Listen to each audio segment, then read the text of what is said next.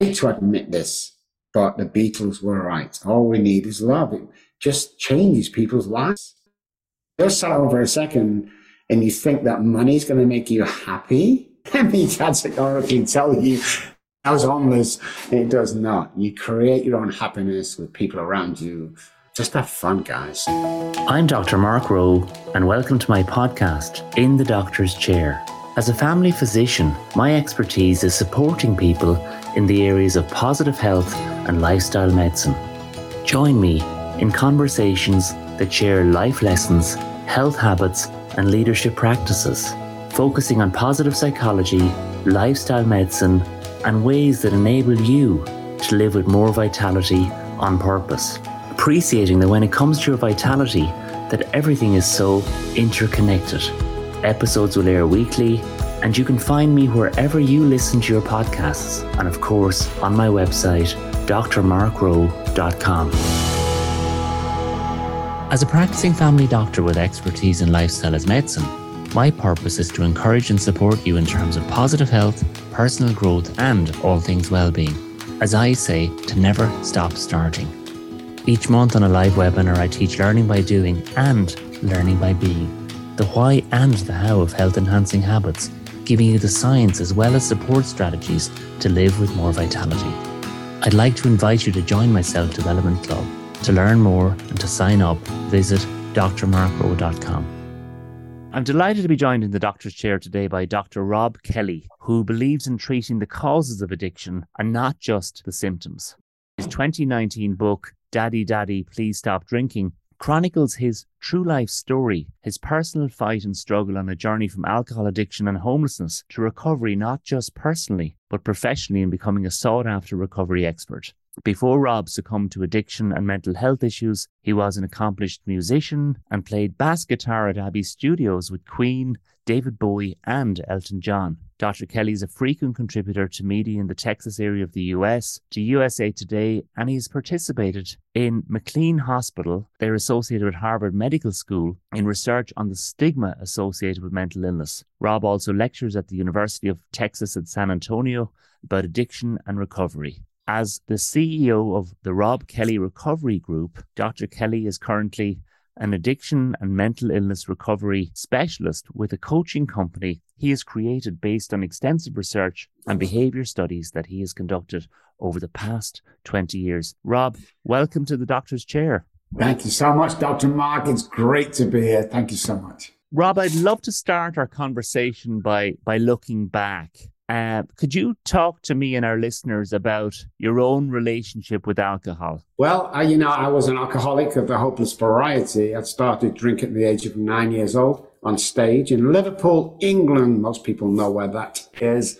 And alcoholism was in my family. So it kind of set off that chain reaction to one day, ended up in hospital, prison or dead. Chronic alcoholic, lost everything, ended up homeless. So my children don't even speak to me 30 odd years on because of what happened, and decided that if I ever got off the streets in Manchester, England, which I was on for 14 months, I would dedicate my life not only to the alcoholic or addict who wants to recover, but to their families as well. And that's kind of been my mission so far. I've been sober for a long time, but I kind of know psychologically how the disease works. So it's still one day at a time for me. I think one day at a time. It's a wonderful way to live your life, because of course all of us only ever have the present moment, and the past is gone, the future hasn't yet arrived, and of course that can be. It sounds so simple, but that can be so difficult. Robb, can I just ask you about what you describe as your spiritual journey and your spiritual encounter when you were in the depths of addiction and homelessness?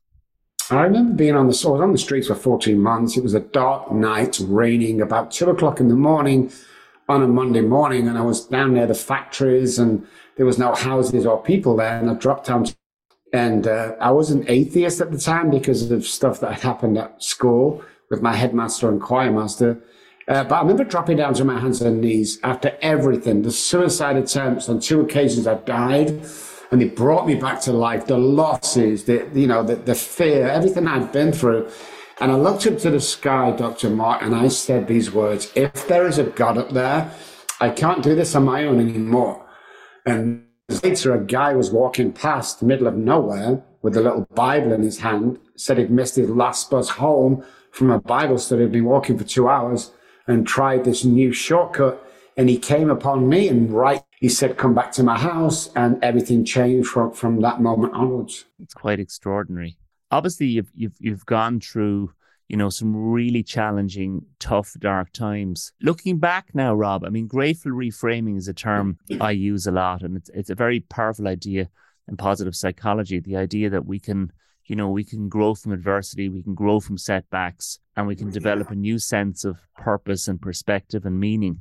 How have you grown from your experiences to date? What lessons have you learned? How has it made you stronger? The lesson that I learned, which is the biggest lesson for every human being, is you can really do anything you want to do and be anybody you want to be. Quantum physics tells us this, science tells us this, religion tells us this, spirituality tells us this. And I think once I was always putting the brakes on my imagination because of learned behavior. You can't do this, you can't do that, you're not supposed to do this. It's all learned behavior when I brought into my adult life, thought I wasn't capable of doing. The fact of the matter is, and the scientific fact is, once we visualize something strong enough, then we can hold that in our hand, and that we are capable of much, much more than we think. We only use parts of the brain, percentage, 25, 30 parts of what we believe we can do. And I think once people realize that and realize that the presence and the time is now, and that we don't have time. Everybody thinks they have time. We don't. So go buy that house, rent that house, buy that car, date that girl now. I think that's the essence. I think that's what I'd learned from all of my journeys over the 61 years is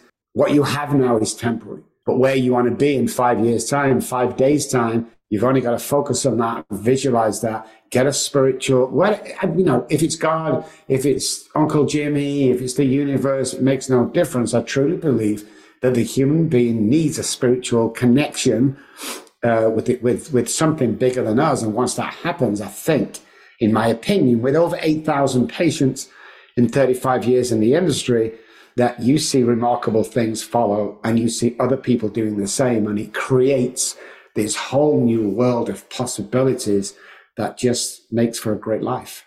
I think possibility is a wonderful word.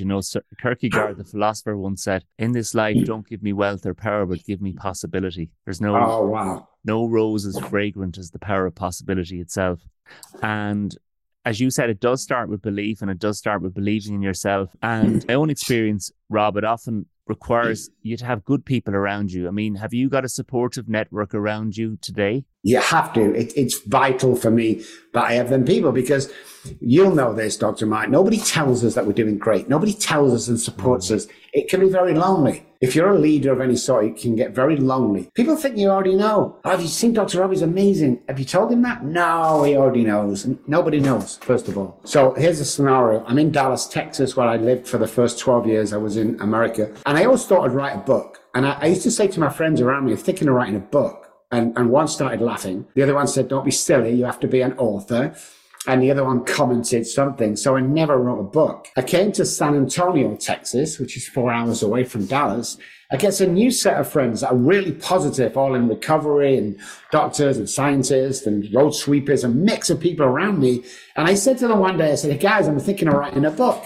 One said, oh my goodness, I thought you already had books out. The other guy said, oh, I'll buy that straight away. So I wrote a book.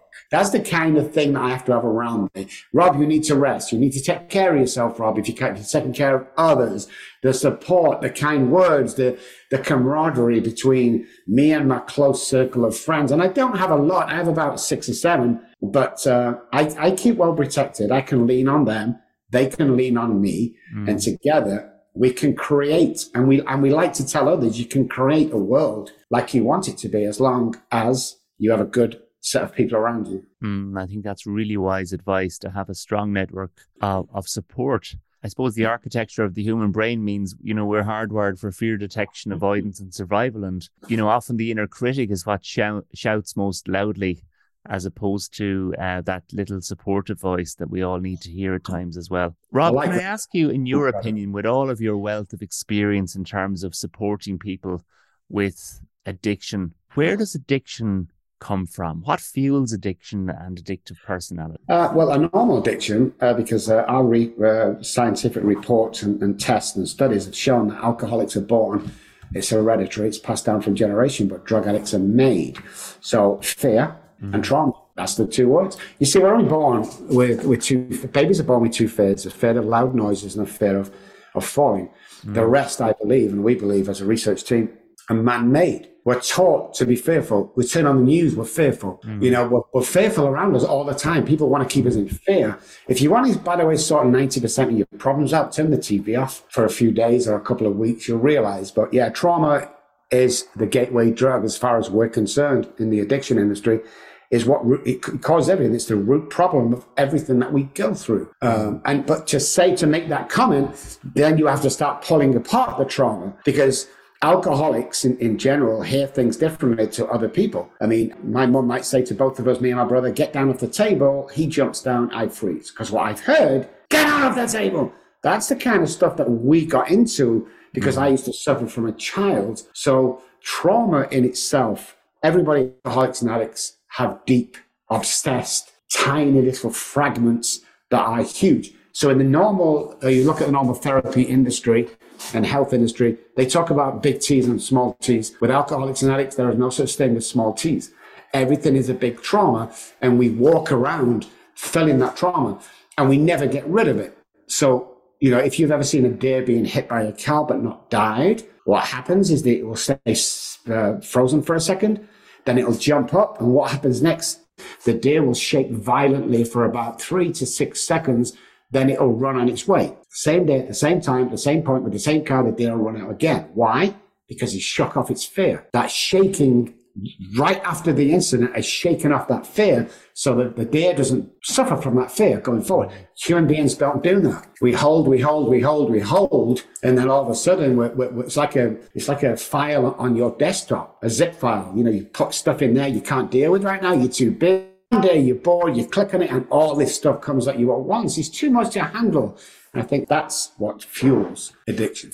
Something I often say to my patients about alcohol is it can be a good servant, but it's a very bad master. Yes. And you know, really alcohol really can become the great destroyer in terms of relationships, in terms of sense of self-esteem, physically. I mean, I often think as a doctor, the physical manifestations of alcohol dependency are very late to show up. It's really the emotional, the psychological, the mind, the relationships, the carnage, the destruction, isn't it? It is. Everything I came across, anybody I came across, I infected with my disease. So my brain set from learned behavior and caregivers around me was I had to live in chaos because that's the way I grew up.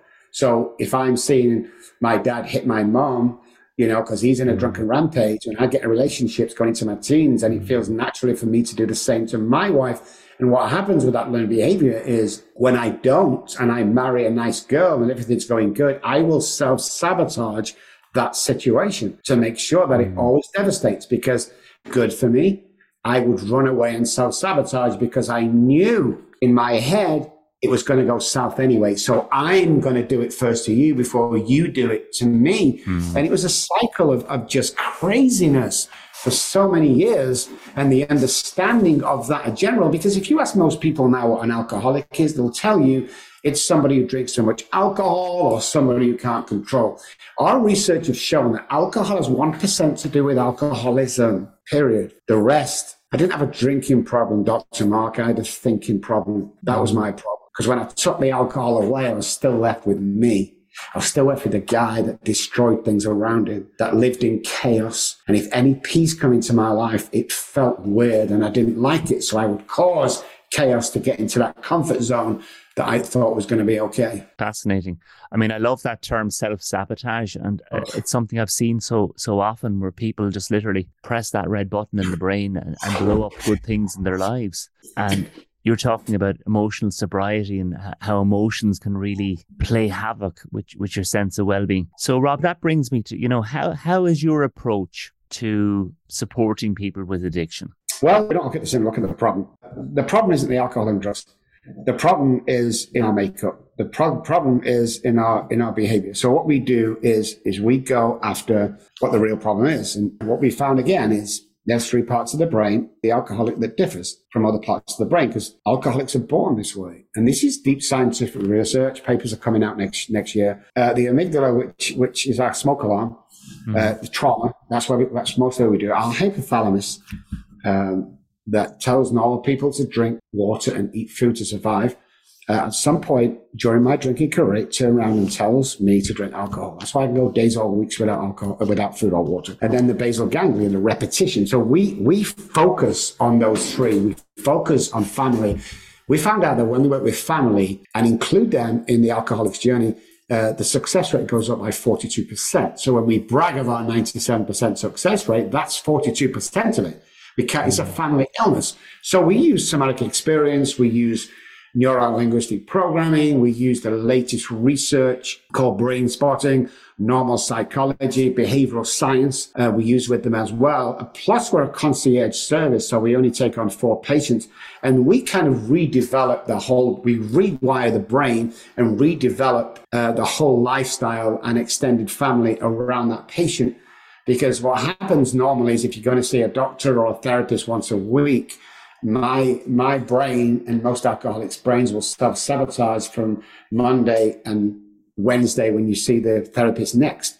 So we believe repetition strengthened confirms with addiction that has to be seen every day. So in the early days, that's why our program is a 90 to 180 day program daily, every day done by telehealth, to rewire the part of the brain. Of course, the central nervous system needs to calm down, somatic experience. And as a whole, the program is very successful because of that. You see, I always thought I was allergic to alcohol. I thought that was the latest research. It's not. I'm actually allergic to the ethanol in alcohol. That makes a big difference. When I'm trying to stay away from something and hide myself away from alcohol, when in reality, I never had a choice over that in the beginning. The choice as to whether I drink or not was taken away at an early age because of the way my brain works around alcohol, not drugs, slightly different, but they kind of both present themselves. So I think the neuroscience and neuroplasticity latest research is what we use that a lot of people don't. A lot of people are in the belief that if you put away somebody in an isolated environment for 30, 60, 90 days, that when they come out, they won't drink again. That is not the truth. 96, 97% of treatment centers fail. In America, there's only 3 or 4% success rate. We're 97%. So I think all that combined together, Dr. Mark, is so successful. And the reason of the understanding, the training, the education, and the passion with our company to generally help. I turned Britney Spears down, the singer, for $1 million, is what they offered me 14 years ago when I came to America. And I turned them down for one reason. I turned them down because she wasn't ready. And if somebody isn't, but what the normal person obviously would do is take the money and go through the motions. I can't do that because of my spiritual journey and my beliefs. Because if you're not ready, we will not take your money. I'm sorry. We turn down more people than anybody else. And I think that respect and around the treatment industry as a whole, that we're the guys that are not in this for the money. I could retire tomorrow, to be honest with you, and never work again and have a Rolls Royce every 6 months. I mean, money's nothing.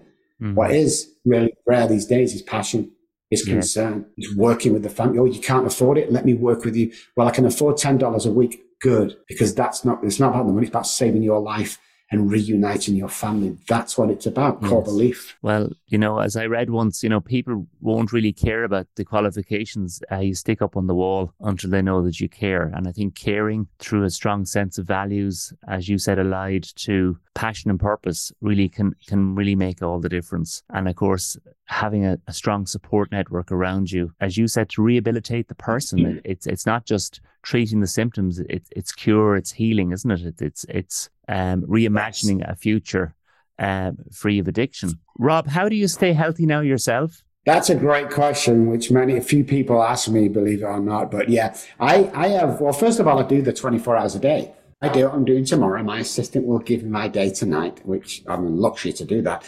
But I keep a routine in my life. I keep structure. A routine. I keep a spiritual experience. That's very, very tight structure, yeah. I keep a routine. I get to the gym every day. I have time. I love them. I have 3 English bulldogs. We donate a lot of money back to people, and we compliment 3 people every day, both me and my wife, and just be that example of loving another human being, despite the color, the size, whatever it is, just oozing and tolerance to every person. And that gives me great joy. And we have a swimming pool and a hot tub in the backyard, so it also helps. Yeah, brilliant. And you're so right. Actions speak louder than words, and there's so much fulfillment to be got from helping others in even just very small, simple ways. I sense gratitude is very important to you, Rob. Oh, 100%. I write 10 things that I'm grateful for every single day when I get up. So grateful for so many things that I have. Grateful for. I think if you're in gratitude, it's impossible to. I mean, that's it. Gratitude is number one. Always has to be. From where I was to where I am, because I definitely know it's humanly impossible. So I had to have some kind of help. But now I'm here using my past as the greatest gratitude list. Grateful in general is the top of my list every single day. There's not a second goes by that I'm not grateful. I'm grateful to be here with you today. So grateful.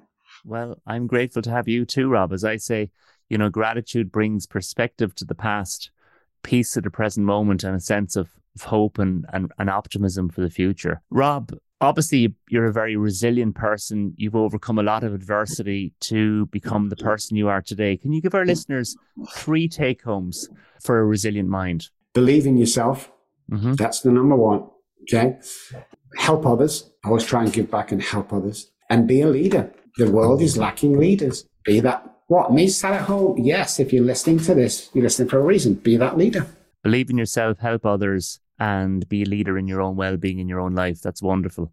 Finally, for you, Rob, what's the meaning of life? The meaning of life is core beliefs. And my core belief personally is to help others. Be that leader. Again, goes back to leadership. And I think most people go head down, being serious, whether you're rich or poor, whether you've got a job or not. People are too serious these days.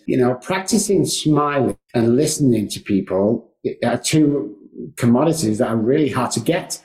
We have to practice it and we're all on the same path, because helping each other, I need to admit this, but the Beatles were right. All we need is love. It just changes people's lives. Just sat over a second and you think that money is going to make you happy. I mean, categorically tell you as homeless, it does not. You create your own happiness with people around you. Just have fun, guys. Well, Rob, it's been wonderful having you in the doctor's chair. Keep leading, keep inspiring, keep helping others. And to quote the Beatles, all we need is love. It's been an absolute pleasure. Thank you, Rob, so much. Thank you so much indeed, Mark. Thank you for listening to my podcast, In the Doctor's Chair. For further resources to support you to live with more vitality, please visit my website, drmarkrowe.com.